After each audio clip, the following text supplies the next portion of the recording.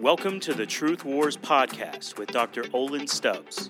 If this podcast has encouraged you in any way, we'd like to ask you to leave a review for Truth Wars on whichever platform you listen on. Now, here's Olin. If you've got your Bibles, open up to Genesis chapter 3, verse 15. And if you don't, it's okay because we're actually going to only look at one verse tonight, so you can probably just hear it and remember it.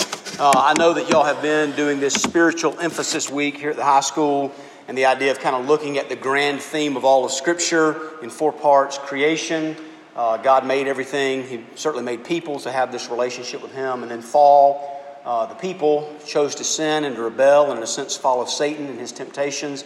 And tonight we're going to look at redemption.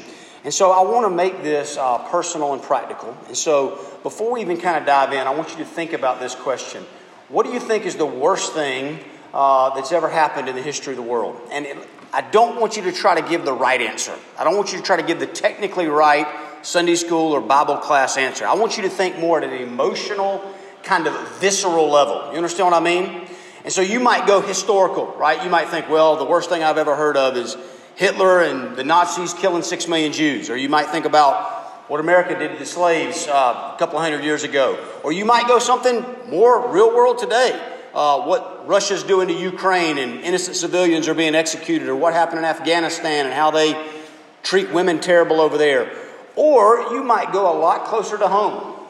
Something like, you know what, I've got a good friend that was abused by his dad or coach or whatever. And that's just evil and I hate it. Or it might even be something in your own life. Maybe wrestling with some kind of depression or anxiety that even makes you consider suicide sometimes. And you're like, why would God make me to live in a world and have to deal with stuff like this? So I want you to think about, just for you personally, what is it right now that just seems like is the most wrong, is the most broken, is the most backwards, is the most, maybe you might even say, evil thing going on planet Earth? Okay? Now, this is one interesting thing. I work for a ministry, I get to travel a lot, I get to have a lot of different conversations with all different kinds of people, literally around the world. And there's one type of person that I've never met in all my travels, and I read a lot, I study a lot, not because I'm super smart or spiritual, it's just because that's my job. If I don't do that, I get fired, or I get paid to do that. But in all my readings and all my listenings, I've never met one person that says, hey, life on planet Earth is perfect. It's a utopia. There's no problems. Have you? Right? It doesn't matter if somebody is an atheist or a Christian, a Muslim or a Jew, a conservative, a liberal, a libertarian, a planet green, redeem the planet, all this kind of stuff. It doesn't matter. They will all say, no, something is wrong with life on planet Earth and it's got to change. Now, we might hotly debate what is it that's wrong, but we'd all agree something's wrong. Something's got to change. So, it's nice to have at least one piece of agreement in the world. Now, we're going to look at this one verse tonight, okay? It comes after what I think you probably looked at maybe this morning with Noah, or yesterday whenever he spoke from Genesis 3, after mankind chose to sin, chose to rebel, chose to follow Satan rather than God. And just, God starts to speak. And he's really speaking a curse on Satan. Just one verse. Genesis chapter 3, verse 15. Look at it. I will put enmity between you, speaking to Satan, and the woman, between your offspring and her offspring. He shall bruise your head, and you shall bruise his heel. And what we're going to talk about tonight actually is the concept of redemption, which is interesting because the word itself doesn't show up in that verse, but the concept certainly does. And just 3 brief points, kind of to get our minds around the idea of redemption from Genesis 3:15, okay? War, wrath, and winning. So, easy to remember.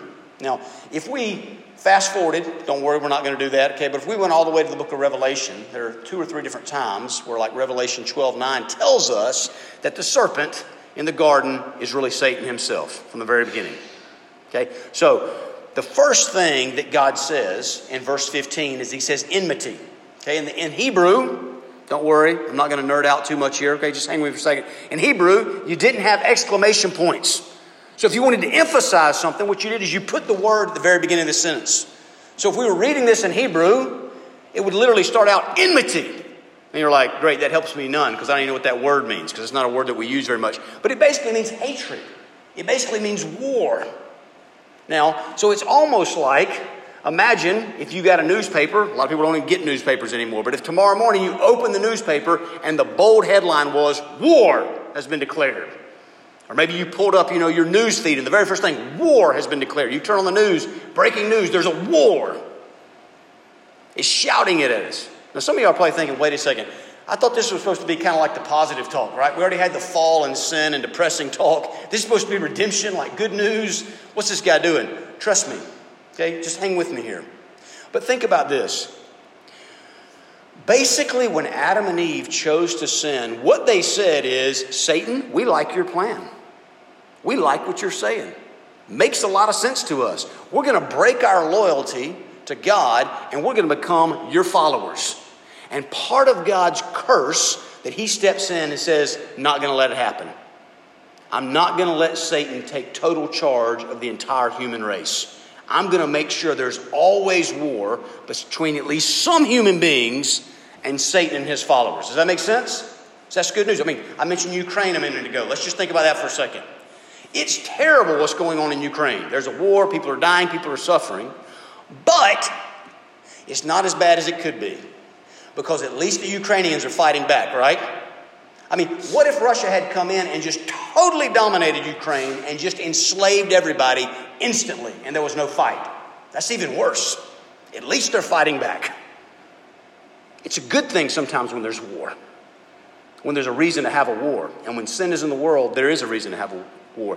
Now, some of y'all, you're probably like, "I don't really watch the news. I don't keep up with politics."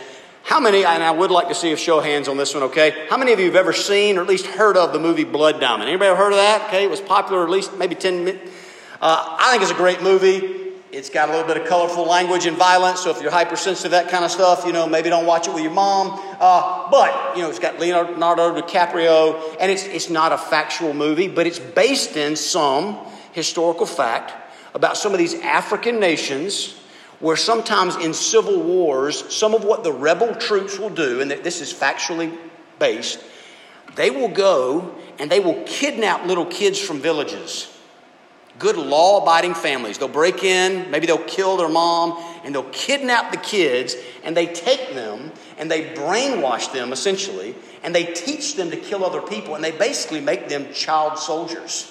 And they put them in the front lines, and they teach them to carry an AK-47 and go out. They basically turn them into murderers. It's terrible. Imagine a situation like that.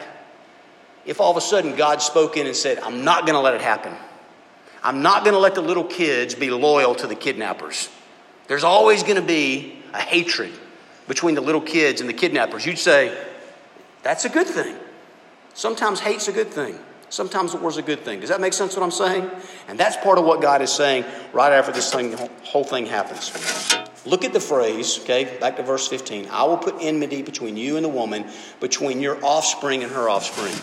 There's a little bit of debate about how to best translate, interpret, apply that, but here's the best understanding is this, is that it's between the followers of Satan and the true followers of Christ and God.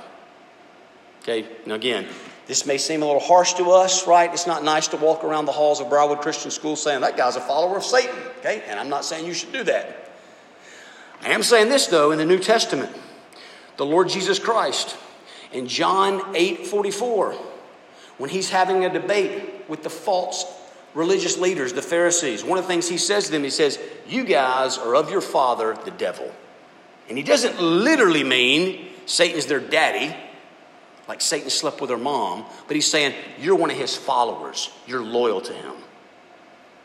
And this is kind of maybe a harsh reality, but we ought to just go ahead and get it out there. At the end of the day, from a spiritual standpoint, there's really only two teams. There's the followers of Satan and there's the followers of God. There's no neutral ground. I just want to be like a nice, I want to be Sweden in the spiritual war.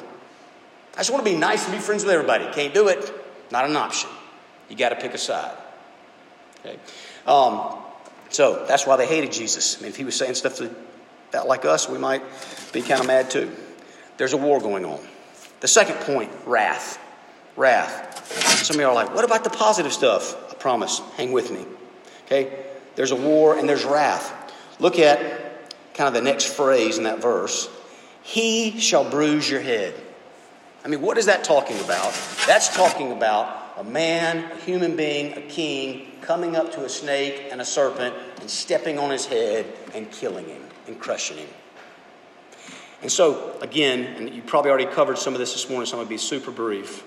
When we look at all the pain and suffering in the world, and some of us, I bet, we may have not said this out loud, but sometimes I think we may feel this in our hearts. We may think this in our minds. Can the world ever be put right again? The world is so messy. The world is so complicated. The world is so filled with pain and sickness and sadness and suffering. It's almost gross and overwhelming sometimes. Part of what you got to remember is there's a war going on. And part of the war is God is coming to take planet Earth back over. And part of the way that he does that is he pours out his wrath on his enemies. Again, that's not nice and fun to talk about, but it's reality. There's a war going on, and God is pouring out his wrath on his enemies. Just think about some of the famous Bible stories that I bet we all know. When God said, hey, Genesis 6, you don't even have to go very far. The world is so wicked, it's filled with these followers of Satan. I'm going to wipe everybody out. But I'm going to protect Noah. Noah trusted me. Noah's godly. His family gets in. Everybody else, they get wrath. That sounds terrible. What was God doing?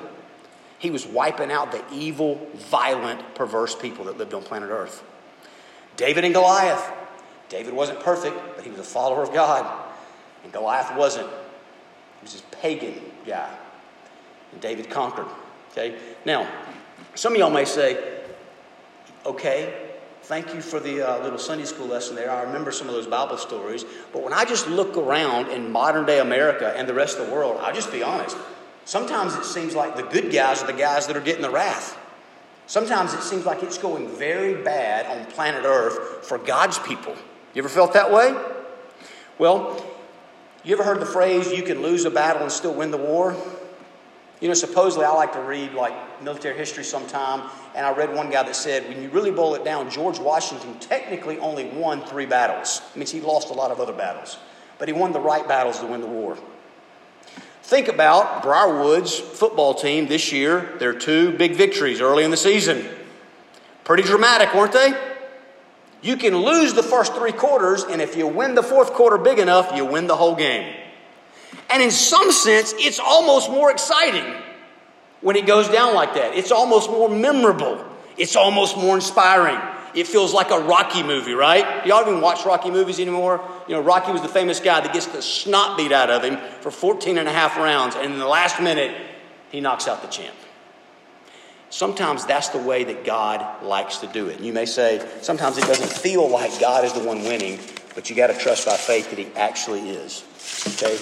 Again, I'm using some historical illustrations here because some of the ones that resonate the most with me. Think about World War II. We've all heard of that, even if you're not a history buff. Hitler, one of the kind of most evil men to ever live. He started World War II in 1939.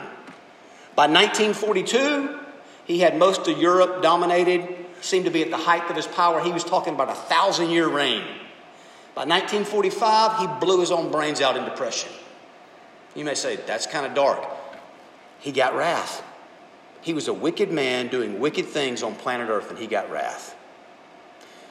In the long run, God's winning, I promise.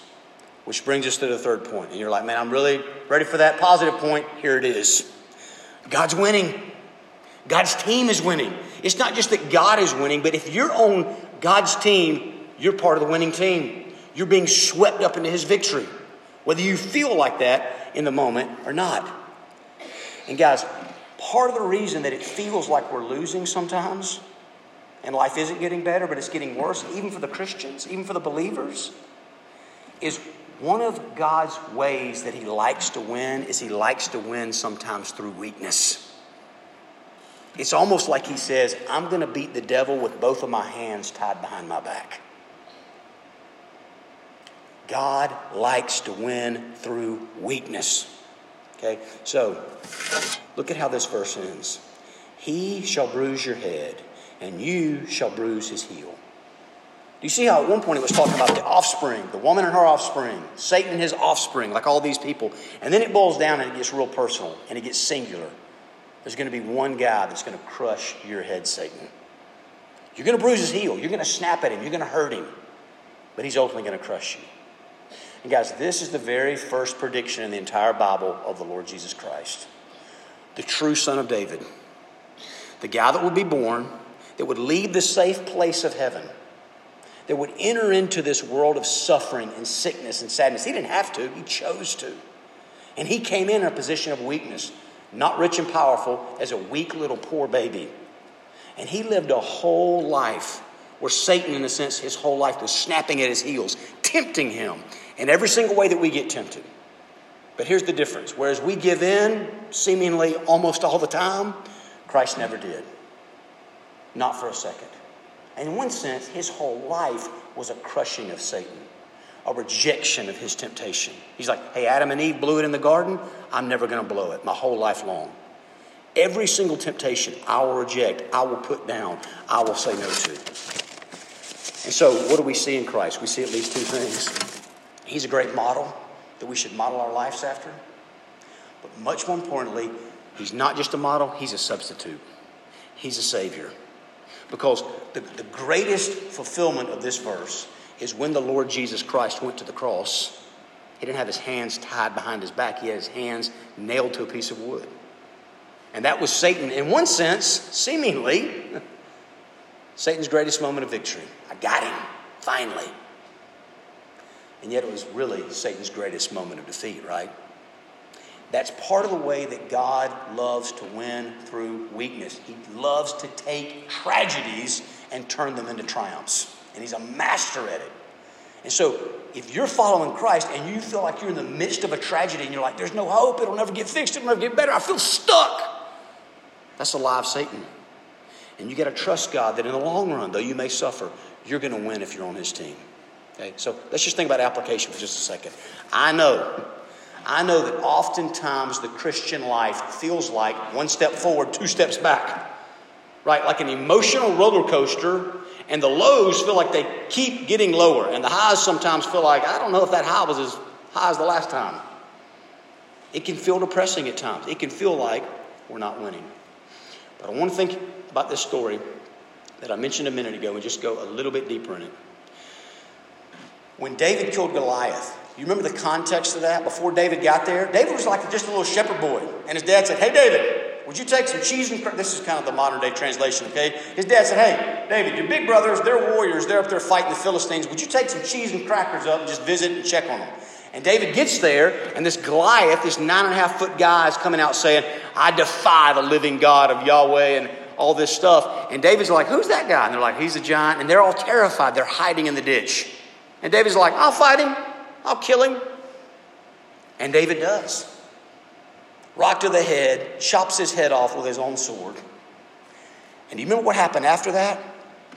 All the little normal average Israelites that had been hiding and cowering in fear like little losers, when David won a victory, they jumped out of the ditch and they joined the fight. They joined the pursuit. They were inspired.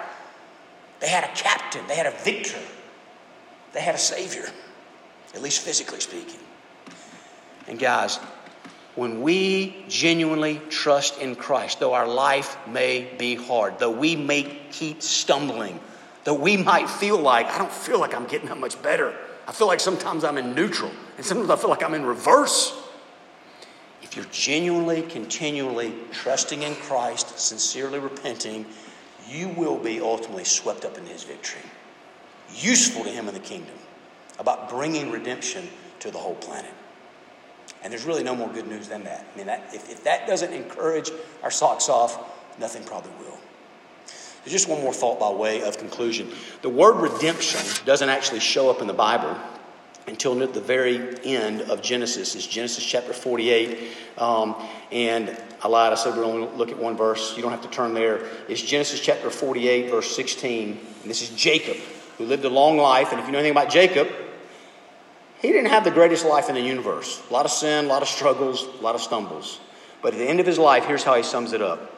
The angel, and he's speaking about God, the angel who has redeemed me from all evil. You see, the idea of redemption in the Bible is this. It's like a family member that loves you so much that if you get stuck in a really bad place, maybe you went into debtor's prison, maybe you became a POW, that they would come and they'd pay the ransom. They would do whatever it took to get you out of prison, to get you out of the POW camp, because they loved you that much and they were fixated on you. And Jacob says, that's the way God's treated me. I did a lot of stupid stuff in my life. I did a lot of sin. And yet God kept pursuing me and he redeemed me. He bought me back. And guys, you know where I'm going with this. Before we get there, let me just give you one more little Blood Diamond reference. Okay? And listen, if you haven't seen the movie, you ought to go watch it for the ending scene. Because what happens is there is this little boy that's caught. And he's brainwashed. And he's turned into a murderer. He's turned into a child soldier. But his dad never gives up hope.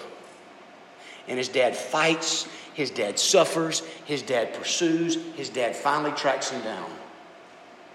But then when he get there, he almost has to coax the kid to come back. I'm your father. I'm your daddy. You don't belong with these men. You don't belong with these rebels. You belong with me. I love you. I'm committed to you. And he finally is able to woo his son back to him. And guys, when the Lord Jesus Christ came to the cross, that was what the Father was doing in Christ. Saying, this is how much I love you. This is what I'm willing to pay. See, God is a king that executes wrath on his enemies. Those that refuse to repent will get the wrath of God. But God is such a glorious king that he's not just a conqueror, he's a savior. And he says, you know what I'm also going to do for some of my enemies? I'm not going to conquer them with wrath. I'm going to conquer them with love. I'm going to die for them. I'm going to suffer. Because guys, I don't know if this went through any of your minds when I was making that point, but even as I was writing, it went through my mind. It's like, I deserve wrath. I deserve wrath every day. Maybe I don't deserve it quite as much as Hitler, but I still deserve a lot. And I'm not getting wrath. I'm getting mercy. How's that happening? Because about 2,000 years ago, the Lord Jesus Christ got my wrath on the cross. So now I can get his love. I can get his grace.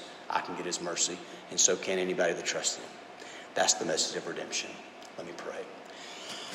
Lord Jesus, we love you. We don't love you near as much as we ought to. But we're grateful. We're thankful. We want to love you more. We want to honor you more with lives of genuine faith and sincere repentance. I pray that you would give us a fresh sense of awe and wonder that you're such a holy God, you're such a righteous God, that you are a conquering king, and yet in all your might, you're also merciful, and you're tender, and you're compassionate, and you're a loving Father that pursues us. For any of us that are hearing this that don't have faith, give us the gift of faith. And for those of us that do, by your grace, have faith, would you grow us up in faith? I pray all this in Christ's name. Amen. Thank you so much for listening to today's episode of Truth Wars with Dr. Olin Stubbs.